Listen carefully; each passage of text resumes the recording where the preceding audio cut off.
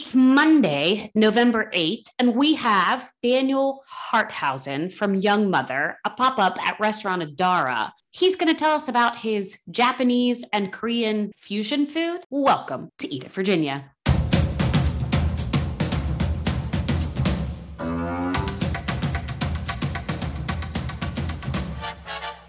Hello and welcome to Eat It, Virginia, voted second best podcast in the city of Richmond. My name is Scott Wise, and I am joined, as always, by my friend, Roby Martin.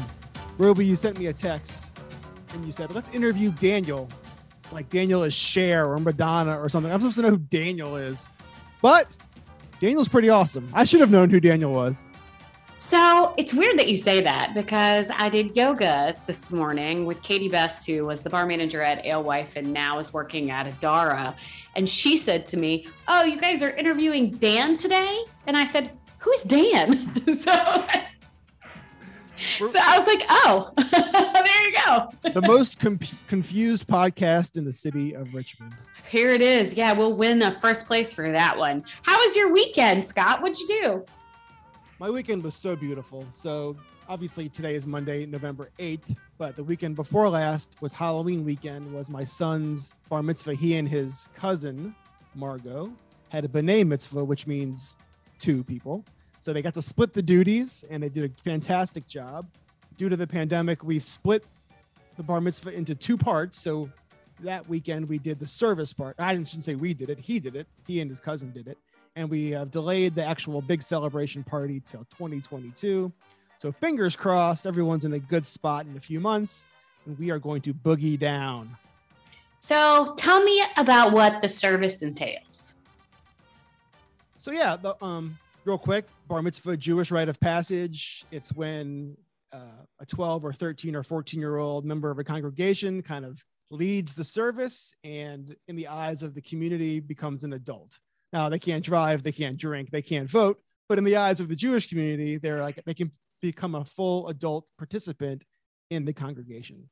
So, Judaism, much like anything, there's a wide variety of, how strict you follow something or how loose you follow something. In our case, Asher, my son, and his cousin Margot stood in front of the congregation and led the service. They read from the Torah. They taught us about what that week's Torah portion was about. And then they got to give a speech and thank their parents for how awesome we are. And we got to give a speech to him to tell him how awesome he is. And relatives were there. And we pared it down because of the pandemic. But it was very nice what I told him was, when you look out into the audience, everybody here is here for you. And everybody here loves you. And that doesn't happen very much in your life, where everybody in a single room is there to support you. So hopefully he was able to take those moments and put them somewhere special. Oh, I love that, Scott. I love that for you. And I love that for Asher. That's so great. And it sounds corny, but his mom and I were talking, and like already a week later, like he just seems more adult. I know it's like not true, but it feels like it's true. Like it feels like he actually, I'm going to embarrass him. Good thing he doesn't listen to this. He comes to me this past week and says, "Dad, I want to start dressing nicer." I love that kid. This kid wears shorts and like hoodies every day. Doesn't matter the temperature. So today he went out in a Ledbury shirt. Oh, well, at least he's keeping it local. I like that. You have to. How has your week been? Let's see. So last week I went to the soft opening of Birdie's, which How was that? The oyster bar. It is, yeah. It's an oyster bar, wine bar, and coffee shop opening at the bottom of Common House. Scott, it's good, but I do have one question for you. How do you feel about a cold fried pork chop? Well, does not sound good. So the concept is really interesting. So really everything that's coming out of Birdie's is chilled because they're not going up and down the stairs, right? To like get to there's a lot of stairs in that building. Right. They have lobster rolls, which were great. We had a halibut crudo, which was outstanding. The cleanest oysters I've ever had. Cleanest oysters. So like when you're pouring like all that lovely liquid from inside the oyster into your face, it's like lovely and clean and salty. Amazing. I do not know as I am the right audience for a breaded, fried, cold, and I'm not talking about room temperature. I'm talking about freezing cold pork chop on very thick, probably brioche, not toast, just sliced bread with a very chilly. If you sensing a theme, a very, very cold, really delicious cucumber ribbon salad with red onion. I think that dish is the only dish that missed it for me. Did you speak to someone about it? Like, did you talk to someone in charge what the concept was, or no? So this is preference, not policy. I assume that people really, really enjoy that dish. It just is not my place. So it wasn't like the dish came out wrong or it was inedible or any of those things. It was perfectly fine. I just think that I am not the right place for that dish. I did have also cold because all the things are cold. I've seared, but it was seared months ago. I'm joking. It was seared like that day. It's roby.martin@gmail.com to send your hate mail before you dig your hole any deeper. Let's go talk about. It's so not meant to be like that. You know that, Scott. Don't even play. But yes, I went to that opening. It was lovely. You should go. The coffee's supposed to be great. And then I went to Sloop John B, the soft opening, which is the taco bar that's opening off Parham near you. The Island Taco Bar by Garland Taylor, who also had Glory Days. I don't know if you remember that out there. That whole bar is open up. Chip Bailey. I don't think it was Glory Days. Was that not what it is? I don't think it's Glory Days. I think it's what was the restaurant? Home Team Grill. There it is. Yeah, look at you. I know my West End sports bars. Trust me. Glory Days is still open on Home Team Richfield Parkway. Next to Chen's, right? That's out right. there? Yes, okay. Absolutely. Vampire Penguin. See, this is now you're in my wheelhouse now. I know exactly where you are. Big and beers there's a CVS there fried too. Onion rings. Yes. Oh yes. I gotta leave to get some of those drugs. That's opening this week. Chip Bailey, I was gonna say that he was the bar manager at Can. He is part of the Sloop John B. So that's my weekend. I gave out candy too. Many Twixes. Many Twixes. So wait. I don't believe this. You let little children through the gates, over the moats, up the drawbridge into the mansion? Yes. Wow. I mean, they had to swim. So obviously they got to me. Then there was like 42 Twixes waiting for them. So no. What is the plural of Twix? What is the plural of Twixes? Twixes? That's what it is? Twix. All right. We've gone off the rails. Can we go back on the rails with Daniel? Can you give us a nice introduction and I'll play the music? Oh, yeah, sure. We have Daniel Harthausen, Dan Harthausen, depending on how you know him, of Young Mother, who is popping up. I guess this will be his 8th or 9th pop-up at Adara. Nice Korean, Japanese, and fusion is a bad word, but we're going to use it. Cuisine. He's sold out for the remainder of 2021.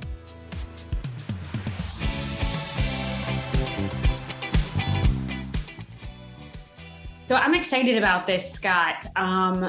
First of all, I feel like this guy is like older than his years with respect to his cooking, because I've had incredible dumplings. I've had some amazing noodles.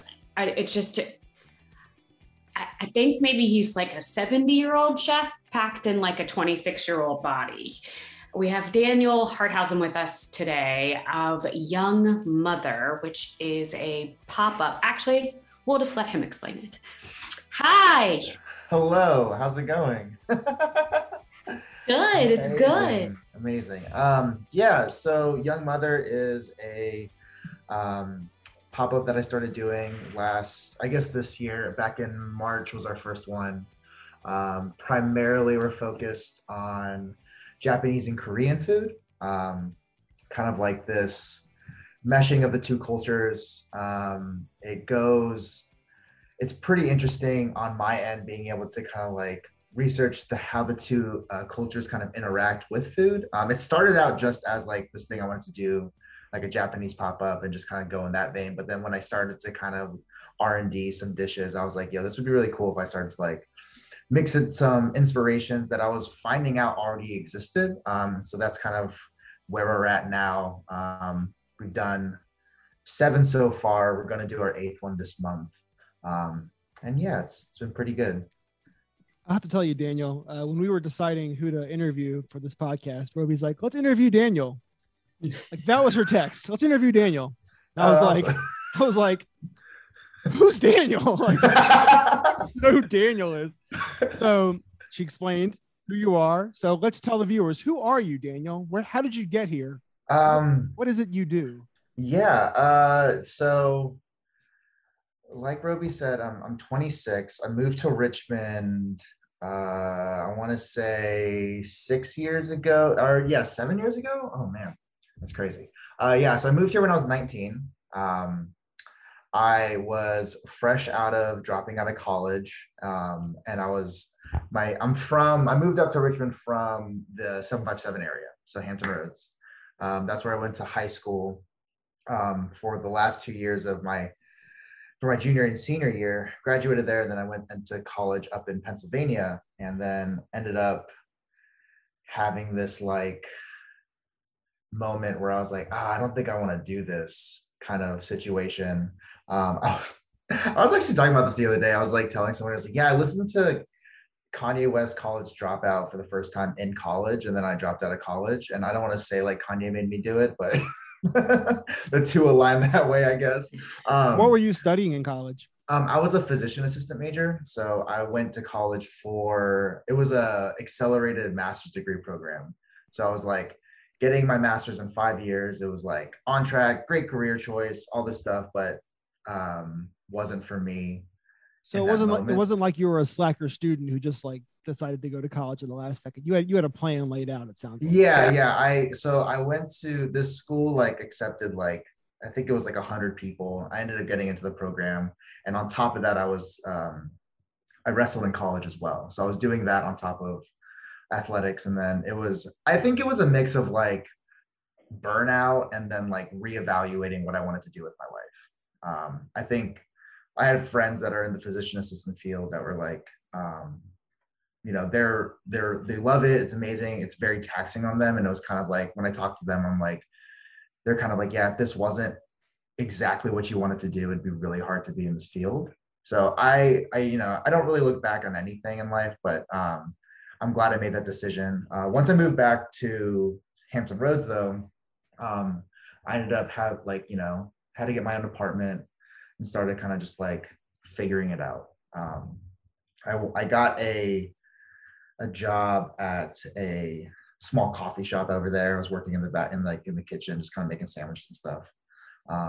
And then I think it was about like 3 or 4 months into that, I was like starting to get a little bit more interested. And I was like watching a lot of Food Network, like Chopped and stuff like that, like Alton Brown shows. And then I was like I was getting really curious. And then I remember I like wrote down in like a notebook, I still have it. I was like, my main goal of that year was to work in a full service restaurant. Like that was my goal, because I was like just working in a cafe. And so I thought the best way to do that was to move to Richmond. So I like saved up some money and was able to make the trip up. And then I moved up here. And yeah, I just kind of like worked around different restaurants in the city and kind of was trying to get my chops up, trying to learn.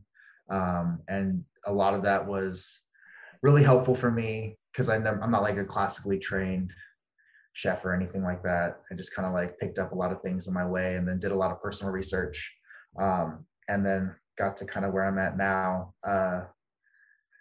Yeah. So who taught you to cook? Like, where does that come from? Like, truly, because I know there has to be a mentor, I would imagine. Yeah. I mean, it's really tough. I mean, I even ask myself this a lot too. It's hard to kind of like pinpoint one person. And I don't think I've ever actually worked under like in the kitchen where I was like calling, you know, the person chef or anything like that, or whoever's running. It was really interesting the way I was kind of coming up. The first kitchen that I worked at was Shoryuken. It was a ramen spot in VCU. I worked there for a little bit, and then I remember I worked at Black Sheep, where I learned a lot from there, which I actually like. I feel like that's where I like learned how to work on a kitchen line really effectively, and just like figuring out how like the dance works, and like kind of getting like through a service and understanding how like a well-tuned like a well-tuned machine works as far as the restaurant industry goes. And then from there, um, I was working at a coffee shop called Alchemy. I was doing like both at the same time because I needed to like make rent and stuff. And the owner kind of came up to me and was like, "Hey, like, you know, do you want to like serve food here?" Because he needed like someone to like fill a lunch thing. And I was like, "Sure, like I'll come up with something." And so I put some like concepts together like really loosely, and just like selling like rice bowls out of like the side area of this like tiny coffee shop. And that kind of started like this like side quest of myself where I was doing pop-ups. I was always working in kitchens and stuff like that. As far as like, I don't know, it's really hard to say like who taught me how to cook. I feel like the most influential, which is really funny, that it kind of like projected me up in my eyes to where I'm at now, is Randy from Restaurant Adara. And because when I started working there, I'd only been doing front of house stuff for like 2 years at that point. Um, where like when I stopped working in kitchens, I like transitioned into front of house to learn like, you know, every position of the restaurant industry, right? And then worked, you know, behind bars and served and stuff like that. And then once I once I was like trying to figure out like I was like, what haven't I done yet? And I was like, man, I really haven't like explored wine yet. So that's what kind of landed me at Adara, serving there. But watching from the front of house in the back of house and like having that open conversation, because Randy's very, very like open to having us ask questions and figure out what the cooking process is. And just like me being able to like observe helped me kind of figure out like, all right, like these are some techniques that I can learn from what he's doing, and then like also translate those into what I want to do. And it also showed me like how different kitchens operate. Like I worked at La Mer for like 3 months and at like behind the bar there. But even seeing how like the contrast of how those two kitchens work, but still like put out such high quality food, was really like eye opening to me. I think for me, it's like I'm really, really observant, and everywhere I went, I always came into it thinking like I always want to pick something up and like have it help me kind of move forward. And so that's been really helpful for me, kind of like as I progress down this like food path, this chef career that I've kind of like allotted out for myself. Can you share with us some of the differences that you noticed between La Mer and Restaurant Adar? Yeah. I mean, it's, you know, besides like what's like, you know, surface, what's really obvious. I mean, the two restaurants operate in like kind of like one's, I don't want to say, I hate the idea of like fine dining versus like this other thing, or like kind of like how the two are are and aren't fine dining. Because I'm not from like a fine dining background, so I don't necessarily like have that perspective, so to say. But had my time at La Mer, everything was very and I was working under Chauncey at that point. Everything was very like choreographed. Everything was very like allotted out, and everything coming from the kitchen was very like having, you know, the resources to be able to have, you know, 7 to 8 people in a kitchen, right, and each person working on like a certain part of the dish, and all those coming together at the pass and then going out. Whereas in contrast to Adara, it's like we got 3 guys in a small kitchen putting out really high quality food, and all of them are touching each dish every time. Um, I think, you know, it's really amazing to me that like you can have both aspects, and then the quality of food doesn't really get sacrificed.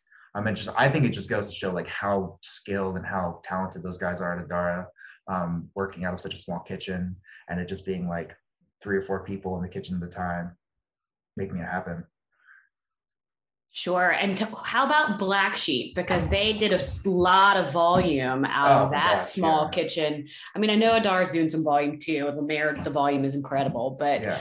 Black Sheep was pushing like when I was there, but the last time I ate there, I think they had from 6:30 to 8:30, like 4 turns of Yeah, tables, it's crazy. which is nuts. I mean, that's just crazy in a small kitchen. So tell me how that was choreographed, because there's not a lot of room behind the curtain at Black Sheep. No, no. I mean, that line was I think, yeah, going back to like when I was saying like I learned how like the dance worked behind in the kitchen. It was such a small kitchen. I think there was like 3 stations, like 3 dudes, or sometimes even just 2 people. And like, yeah, like you said, there would be like we would turn a brunch service would turn like 5 or 6 times. It was crazy. And like the dining room only sat like 30 people, but it was crazy that people would just come in and out. And so like and This was everything so was good, by the way. That place was oh, I miss place it was so so much. good. Oh, I miss it so much. Yeah.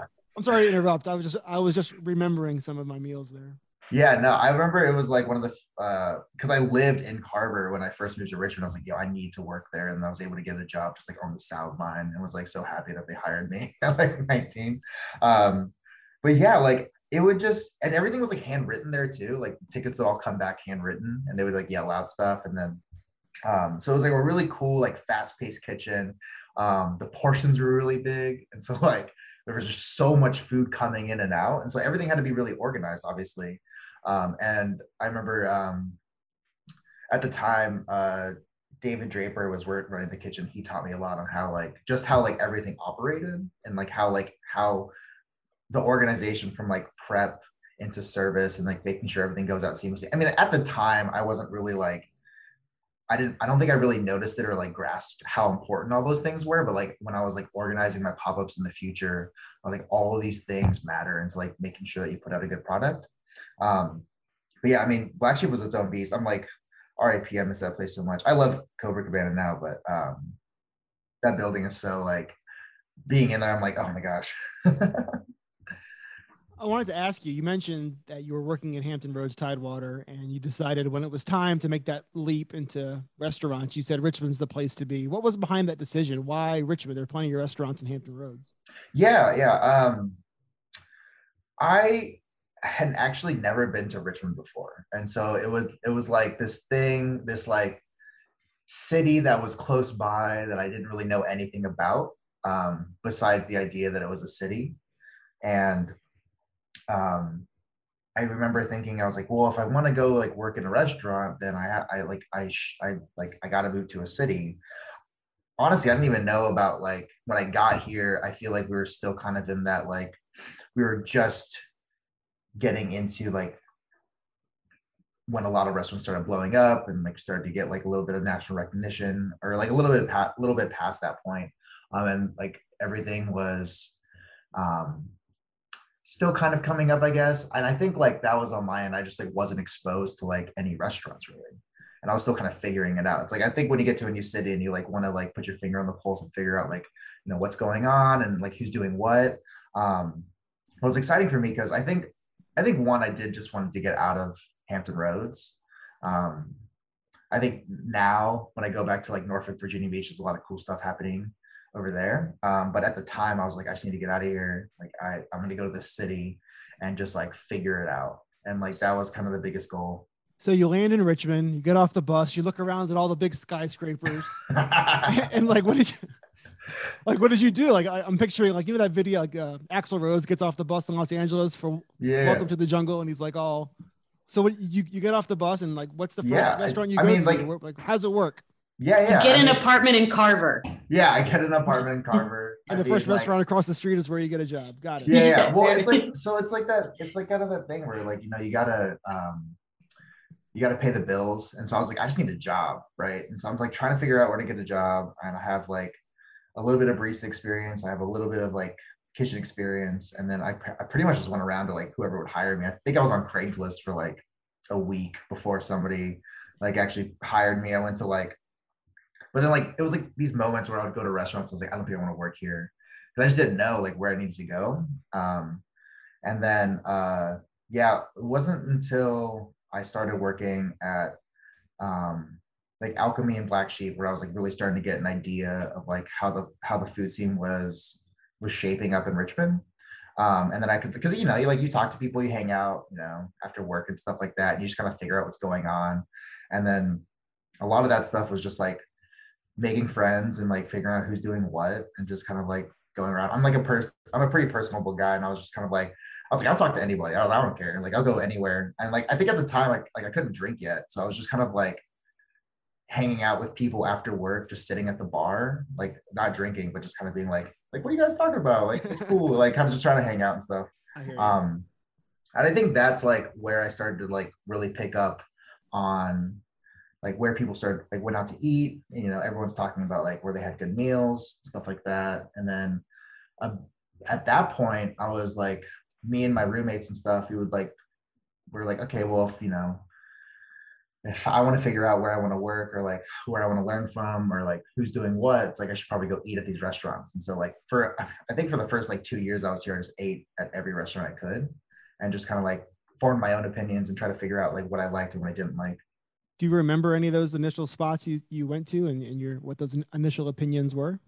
Yeah. I remember going to Heritage and like, you know, being really excited. And then I went to Roosevelt and was like, you know, really excited as well. I mean, I was like such a young, like kind of, I didn't really know a lot about food at that point. So I was like, just like a sponge. I was just trying to like go places, eat, like read the menus and see how they're formatting their menus and just like taking everything. Um, and then when I went to like La Mer, it was like so different from anything I've ever experienced when I ate there.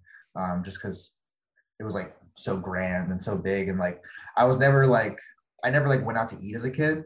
Like my parents never like, I never really like ate out in restaurants or anything like that. And so it was kind of like this cool moment in me for my life where I was like, I was making money and I was like, I can go like treat myself to a dinner. Like, and so being able to do that, I think also I learned a lot. And then I kind of take that with me. And I think a lot of chefs do this too, where they're able to like go to different restaurants, find inspiration and kind of pick up on what other people are doing. So I know the answer to this question, but I'm going to ask it anyway. Were you born in Hampton Roads? I wasn't, no. So I was born in Korea. My dad was in the military. I was over there for about 5 years until we moved back to the States and then lived all over the place. Um, I moved back to Korea when I was 12, I think, 10 or 12, and then lived there until I was like 15, where I moved back to, that's when had moved to Virginia. Um, and then it's really funny. I like never thought of Virginia as a place I would like end up until I got here and I was like, oh, this is cool. But yeah, so I spent most of about half of my life overseas and then moving around a bunch. And that was like a really good experience being able to see so many different places. So I'm going to make the assumption, but correct me. So your new venture, Young Mother, is a fusion of Korean and Japanese cuisine. Are you using some of the stuff that you love from living in Korea and pairing it with where does the Japanese influence come from? Yeah. So my mom lived in Okinawa for almost for like about 11 years, I think. And so I would go visit her over there a lot and pick up on things when I was over there, just like eat food and have a good time, you know. When I lived in Korea, obviously, I lived in a Korean household, so that's what a lot of the food that I had at home. I didn't make the transition to like kind of having this narrative where I was putting the two cultures together until I was like researching dishes and like trying to figure out like their origins for myself, just because like it was like a fun little project. And then I started to notice patterns between the two cultures. And obviously like a lot of East Asian cultures have a lot of overlap. And between the two countries have such a rich history. It's not always super positive. There's a lot of negative between the two countries. But nonetheless, the two of them affected each other. And so when I was trying to like come up with dishes, being able to like pull from things that I love to eat already, and then like matching them with something that I've like learned how to cook or have experienced in some different capacity was really cool. And like I think being able to like go on Instagram, post a picture of a dish and like talk about the inspiration of like where it came from is like really fun.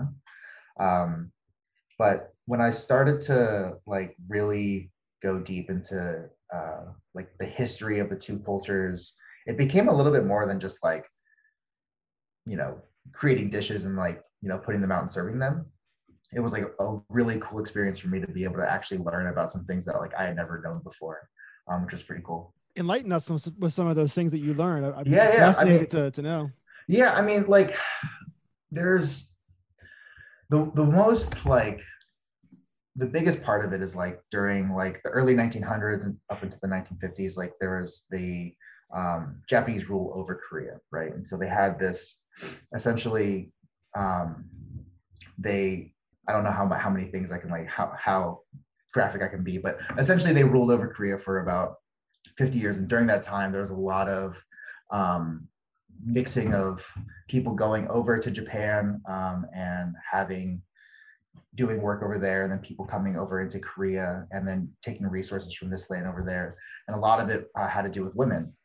And so like women being the like essentially taking care of people that were in the army or things like that. And so having those two, like having people needing to, cook and take care of and clean and things like that in those cultures, they eventually mix, right? In a lot of ways, mixed in a lot of ways. Yeah, I don't know. I'm kind of tiptoeing around it. I don't want to like go too graphic, but I think a big part of it that I found a lot of overlap in was just the use of resources. So like the two kind of border, like Korea's a peninsula and Japan's an island, and being able to like have this crossover of resources, the two countries kind of they created these dishes that were out of necessity, essentially, like things through curing, fermenting, and things that we enjoy like to this day, especially over here, like miso, soy sauce, things like that, and then kimchi in Korea, were all influences that came from East Asian cultures kind of clashing together and like sharing knowledge. And how do you connect those in your, like, walk me through some of the dishes that you're serving right now at Young Mother that you are connecting those together, like your clash of the culture, maybe is the best way to put it. Sure. So one of the dishes that I like really love to serve is it has a base in a dish called sarangtang, which is essentially it's a pork bone soup, right, with oxtail, and traditionally in Korea, but it has essentially the same build and the same recipe as tonkatsu broth in Japanese culture, which we know as in ramen. And the two actually are from towns in like they originated in certain towns that had a lot of like that were a little bit colder, and they had a lot of working men, people that needed a lot of energy immediately. So the dishes essentially had the same exact base, and when I was able to like kind of put those two together, I made a porridge out of it. And then there's porridge in Korea is called juk, which is just like a rice porridge, and then in Japan it's called okayu. And those two are essentially very similar as well. So I kind of merged those two things together and made a porridge out of a tonkatsu broth that I made, braised oxtail, and then kimchi on top. Kimchi, as it is like traditionally known as a Korean dish, but a lot of like fermented products in Japan, usually in form of like nikazuka, or like they're seen as pickles essentially. But most of the processes occur in the same way. In Japan, there's a little bit more like variation as far as like how you're fermenting things or how you're pickling things, and they'll like differentiate that by like usually by salt source. So they'll see salt as like shio or salt, and then shoyu, which is like soy sauce or miso. It's like a fermented soybean paste, right? So like those things are all kind of a little bit more specific, I think, in Japanese culture, but the processes are very similar in between the two. Another one that I've done is chun, which is like traditionally a Korean pancake. They're essentially the same build, but in Japan, there's a pancake called the konomiyaki, which uses nigaimo. Yeah. that Nagaimo isn't super prominent in Korea. So that was never really used, but the idea of like two pancake dishes coming together. And so when I put that on the menu, I was really excited because I love both. And they both have their own like kind of unique characteristics where chun is a little bit more, it's a little bit more like fluffy or a little bit spongier, and like Nagaimo has a little bit more texture to it, or with okonomiyaki. And so like, but the two nonetheless are like these like blank canvases for people to put a plethora of ingredients in. And so when I was able to see that, I kind of like put that on the menu and then mixed a couple different ingredients together and put them on. Oh, they sound so good. I love a Japanese and Korean pancake. So the idea of the two of them together are great. The texture is really big for me. So I obviously prefer one over the other, but I like them both a lot. I've been watching you grow with your dishes. It's been really cool for me to see, because I think the first time I actually had one of them, you had a pop-up at, what is the restaurant that used to be? It's Flora. It would, say it again. Was it Flora? Flora. Thank you. Yes. Wow. Yes. Man, my head is going to fall off. Yes. You had a pop-up at Flora and you were doing dumplings. So you've moved a little past that. Why were dumplings the place to start? Yeah. So I guess going back to like when I said I did that, that like pop up at that coffee shop. So I was like trying to figure out, I think, just like throwing ideas at the wall and trying to figure out what sticked. So I remember I had like so many different names for things I wanted to do. And eventually it transformed. It was like, it started off as like mixed grain, which was like a rice bowl thing. And then the one that you went to was called In-House. And then initially I was like trying to do this thing where I was like, oh, it's like so cringy. It's like I was like trying to make everything in-house, and like that was the concept. And like I was like, oh, it's gonna be so good. And was it? It was a good learning experience. I had sounds delicious. I love those learning experiences. Yeah, it was. I think I did my first pop-up with that in Norfolk, actually, at this place called Work Release, which doesn't it's not around anymore, but no fault of yours, right? No. It was my friend Charles down there who actually runs a place called Slow Dive, which is pretty awesome. He put me up. Shouts out to him. He gave me like my first pop-up ever, and I was like, this is awesome. And I was like so excited. And we were gonna do like these series where I like did a country's food in like 3 parts. And so I started with Korea, and then we did like street food, and then the second one was gonna be dumplings. And then the second one that I did that was dumplings, we did at a brewery at the Vale, and people like went crazy about it. They loved it. And I was like, oh, I guess people really like dumplings. And so, yeah. Business school 101. Yeah. So I was like, I guess I'll just keep doing that. Like, people really like that. So I'll just keep doing that. And so In-House eventually just turned into this dumpling pop-up, which is great. It was very, very time consuming, but I feel like in that moment, it kind of like helped me get a little bit of recognition as far as like somebody that was cooking in the city. I think at that time I was like 21 or 22. And so I was just doing the brewery pop-ups, and like that was really good. I was like, at a commercial kitchen packing up my, 4-door sedan with with a full kitchen and setting up in a parking lot, which is great, and then I think at that point, that's when Johnny from Rogue hit me up and then asked me to run the kitchen at Yaki. And so like I was in the middle of like doing this pop-up. I was like, he reached out to me and I was like, this is like a really good opportunity. And so I was able to like have this position where I ran a kitchen for the first time. And I think that's where I learned a lot of where almost by just like trial and error, trying to figure out how a kitchen works. And where was Yaki? Yaki was on the corner of Broad and Belvedere, over by catty corner of the VCU's campus by that Rite Aid over there.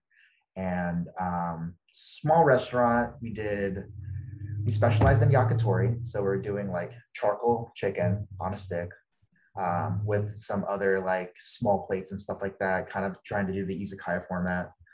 So we did like, I'd come in, I'd butcher like 40 pounds of chicken a week, put them all on skewers, and then we'd serve those out through service, and then we'd have like 9 small dishes. So really fun menu, really cool learning experience for me. And then I was there for, I think, like 7 or 8 months until I moved on. But that time I was also doing my in-house pop-up. And so I was like making dumplings in the kitchen while I was also like skewering chicken at the same time. So just like really time consuming things. But after Yaki had ended, I got reached out by Jay, and he asked me if I wanted to do a pop-up at Flora. And so he was like, Jay from Saison, and he does bingo as well. And so when they had Florida, they were trying to figure out they wanted to do a pop-up residency. And so I was like, yeah, sure. Like, that sounds great. Like, I pulled up, and they're like, 3 months, like, y'all can use the kitchen. And then, I was planning on serving kalguksu, which is like a Korean style of ramen with knife cut noodles, and then dumplings. So I was there for about 2 months, and then I guess that's when I remember when you came through, because I had soup dumplings that day, and then you're like really excited. My favorite. Mm-hmm. Yeah, so like, she leaves an impression, Yeah. He knows exactly when you were there. Yeah. Well, I mean, I said hi, Scott. I mean, so yeah, I came out, said it was a party, like everyone was having a good time. Like, yeah, it was fun. So yeah, that was also like a really cool experience, being able to kind of like run a kitchen with my own concept, even though it was like only for a couple months, but it was still like I kind of had my hands in figuring out how like I wanted everything to operate, and kind of figuring out like how I wanted the front of house to operate. The back of house was just me, and so like figuring out how to get food out of like efficiently by myself, and then managing like the social media aspect of it and everything.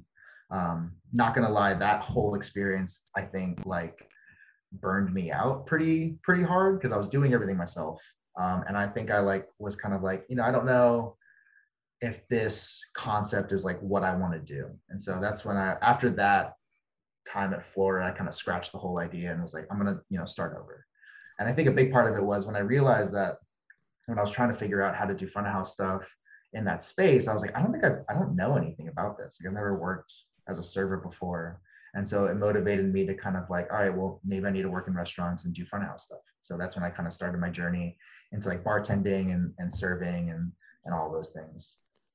I got a 2-part question about Young Mother. First, What does Young Mother mean? And then second, you said you've got all these influences from around the city, different restaurateurs. Can you tell us like the little bits and pieces of things that you took from other men and women in the industry that you've poured into Young Mother? Yeah. I mean,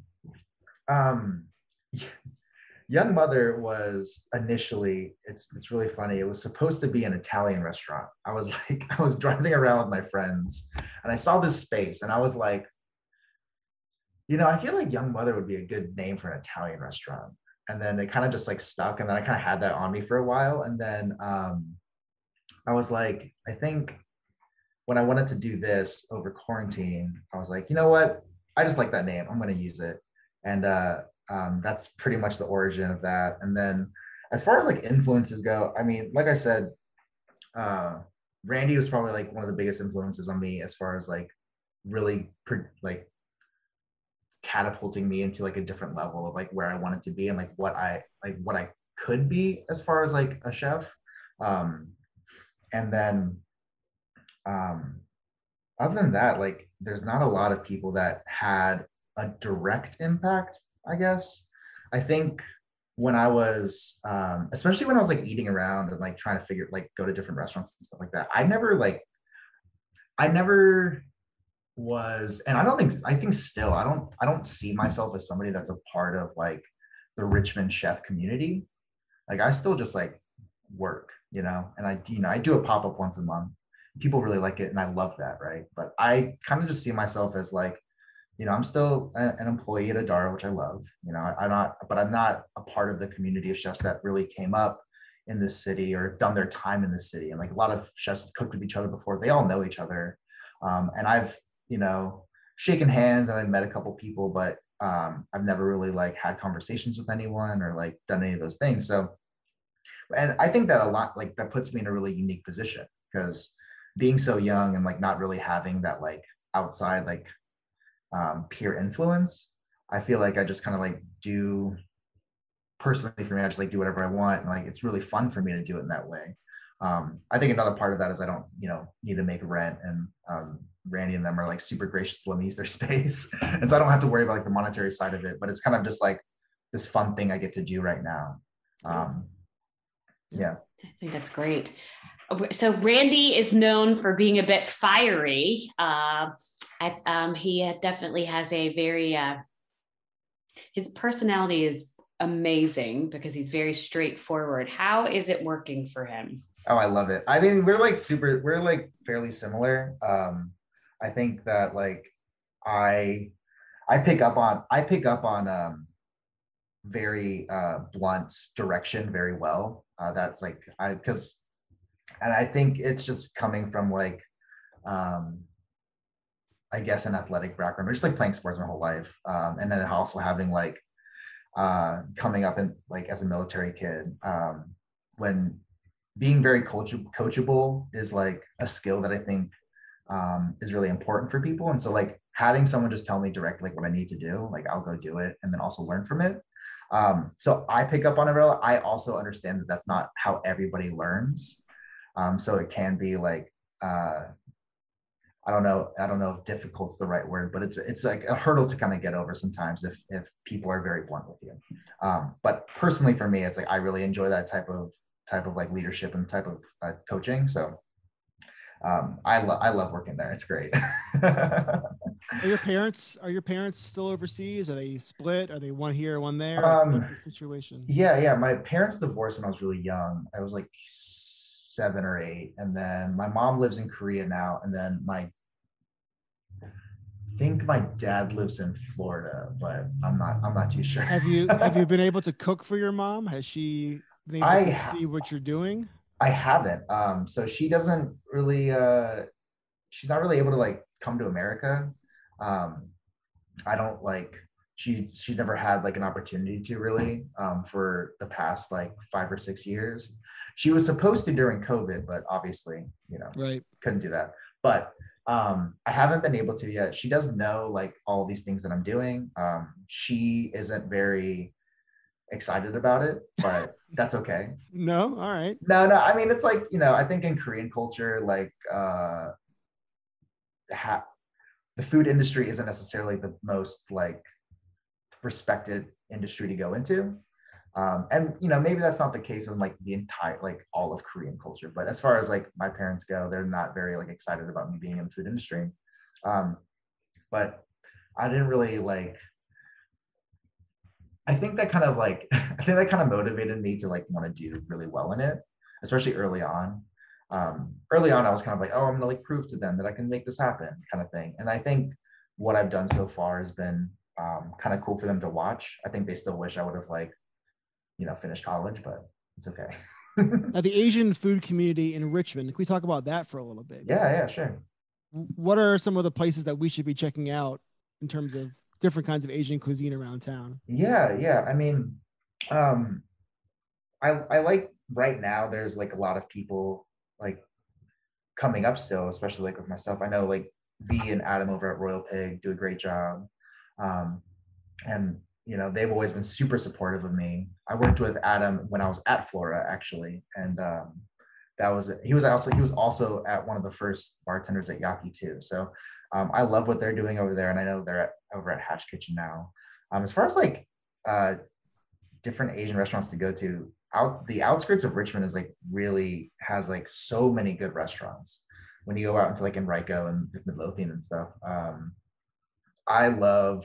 I just went to Yewan the other day, and that's a Korean restaurant out in Midlothian. They're very, very good. And then Pho Saigon out in Enrico is amazing as well. Obviously, Pho Tato is amazing too. I haven't found like a strong Asian community. I think like I have like a close knit group of like Asian American friends, that we all kind of like get together, and they're like super supportive of what I do. We've also been kind of, coming up in the industry at the same time. Um, but I haven't really been like, I'm not super in tune with like, I guess like different Asian communities. I haven't found like a strong Korean community in Richmond.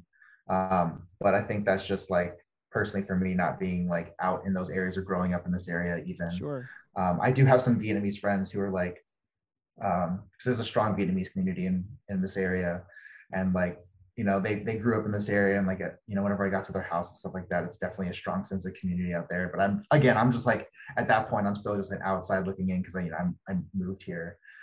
But it's nice to see that those things exist in pockets. When I lived in, it was funny. I lived in Wyoming for a little bit, and there's like a pretty good Korean community out there. It's small, but like they're very, very close knit. So it's kind of exciting to see that. And I think that exists in a lot of cities. When I go to Nova and stuff with friends, I'll go up to like their parents' house, and there's like a large Korean community up there, and that's super cool to see. So, um, I always am looking for places to go, and always am asked what Richmond is missing. Yeah. So from a restaurant standpoint, especially an Asian restaurant standpoint, what do you feel like we're lacking here in Richmond? Yeah, I mean, I think one thing that I want to do with Young Mother is being able to like have not necessarily like an elevated representation of like Asian food, or like, in this case, East Asian food or Japanese and Korean food, but having like a place where we can go, where I know, where you can spend a little bit more money and have a little bit more of like refined dishes and have a little bit more care into it. But I think that we just don't have anyone that's doing that in like the East Asian space specifically. Like, I think that we could use a really, really good Japanese or sushi restaurant in Richmond. I don't think we have one of those. I think that with a little bit more people kind of accepting the idea of, like coursed out meals and things like that, higher ticket prices, like you can have an omakase that works in the city. I think that would be really cool. So, I mean, I think the city's still growing, and being able to like create a framework for those restaurants to exist is important. And so like that side of it is something that I really want. Because I'll drive up to DC, or Nova, and like go to places up there. But to have those in the city would be really cool. I agree. I would love the coursed out. I think that we are. I think it's been tried. I just don't know is that we've quite accepted it in Richmond yet. But yeah, I'd love that. And it's kind of hard. Like I don't like to do courses at the pop-ups, because it's kind of worked out where like I'll put 8 dishes on the menu, and people come in and get the whole menu anyways. But I like the idea that somebody comes in and they'll choose the experience to get every dish, rather than me telling them to. I think that in itself is a little like can be really fun for the guest to kind of come and be like, yeah, you know what, I'm gonna get everything. And then I get to like kind of, and then everything works together in a way where it kind of feels like a course out meal. And so that's been like my goal when I create menus. But having like, obviously having the space of, having a building and rent and like everything else that goes wrong in restaurants, like you need to be able to bring people in and have that consistent revenue. So maybe something in the future, but definitely something I would hope for. Yeah. Now, are you thinking you're going to take this Young Mother concept to a brick and mortar? Yeah, I mean, it's right now like it's really fun, like everything that I get to do. Doing it once a month is like there's so little stress, like besides just doing it the day of, right? But people seem to really like it, and I think if the opportunity presents itself in the future, it's something that I would consider. Right now, it's not like the main goal, because everything that I want to do right now is just like focus on the food, focus on the experience, and make sure that people really like it. But yeah, people have asked me, they're like, yo, you're gonna so you're gonna like make a restaurant? And like I think that's the natural progression. Like people like, they're like, when are you gonna open up? When are you gonna open up? And that to me is like a really big compliment, because just people being excited about it and wanting it to do well. So that's been really cool. But But yeah, I think, if it came up, I'd probably make it happen. You're listening to Eat It Virginia with Roby and Scott and Daniel Harthausen with Young Mother, the pop-up at Restaurant Adara.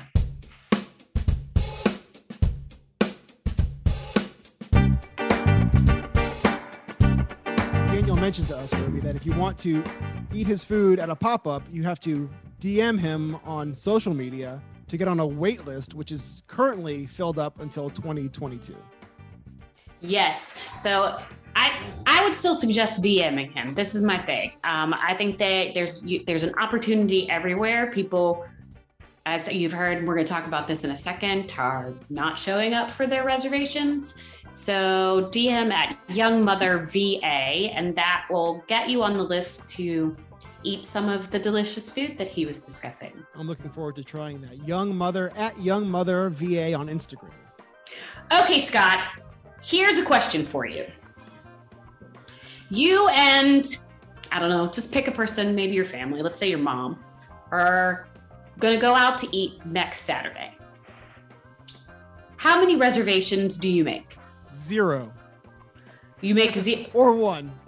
Okay. Or 1. And let's say your mom sends you a message or calls you and says, Scott, I'm just not feeling it tonight. Let's order pizza. What do you do? I absolutely let the restaurant know, because that's just rude if you don't. So when do you call them? Do you call them right when your reservation is going to happen? Do you call them 15 minutes before? What's your MO there? I've never testified in court before, but I feel like I'm being led on by a prosecutor right now. Well, I'm about to really, really nail this one. So okay. I want to go ahead. I would let the restaurant know as soon as possible. As soon as I knew that I wasn't coming. How about if you're going to be late? Depending on how late I'm going to be, I would let them know. I hate being late. That's one of my pet peeves in general, in life in general. The clock on my car is set 25 minutes fast for that reason. But if it's going to be more than 15 minutes, I'll let the restaurant know.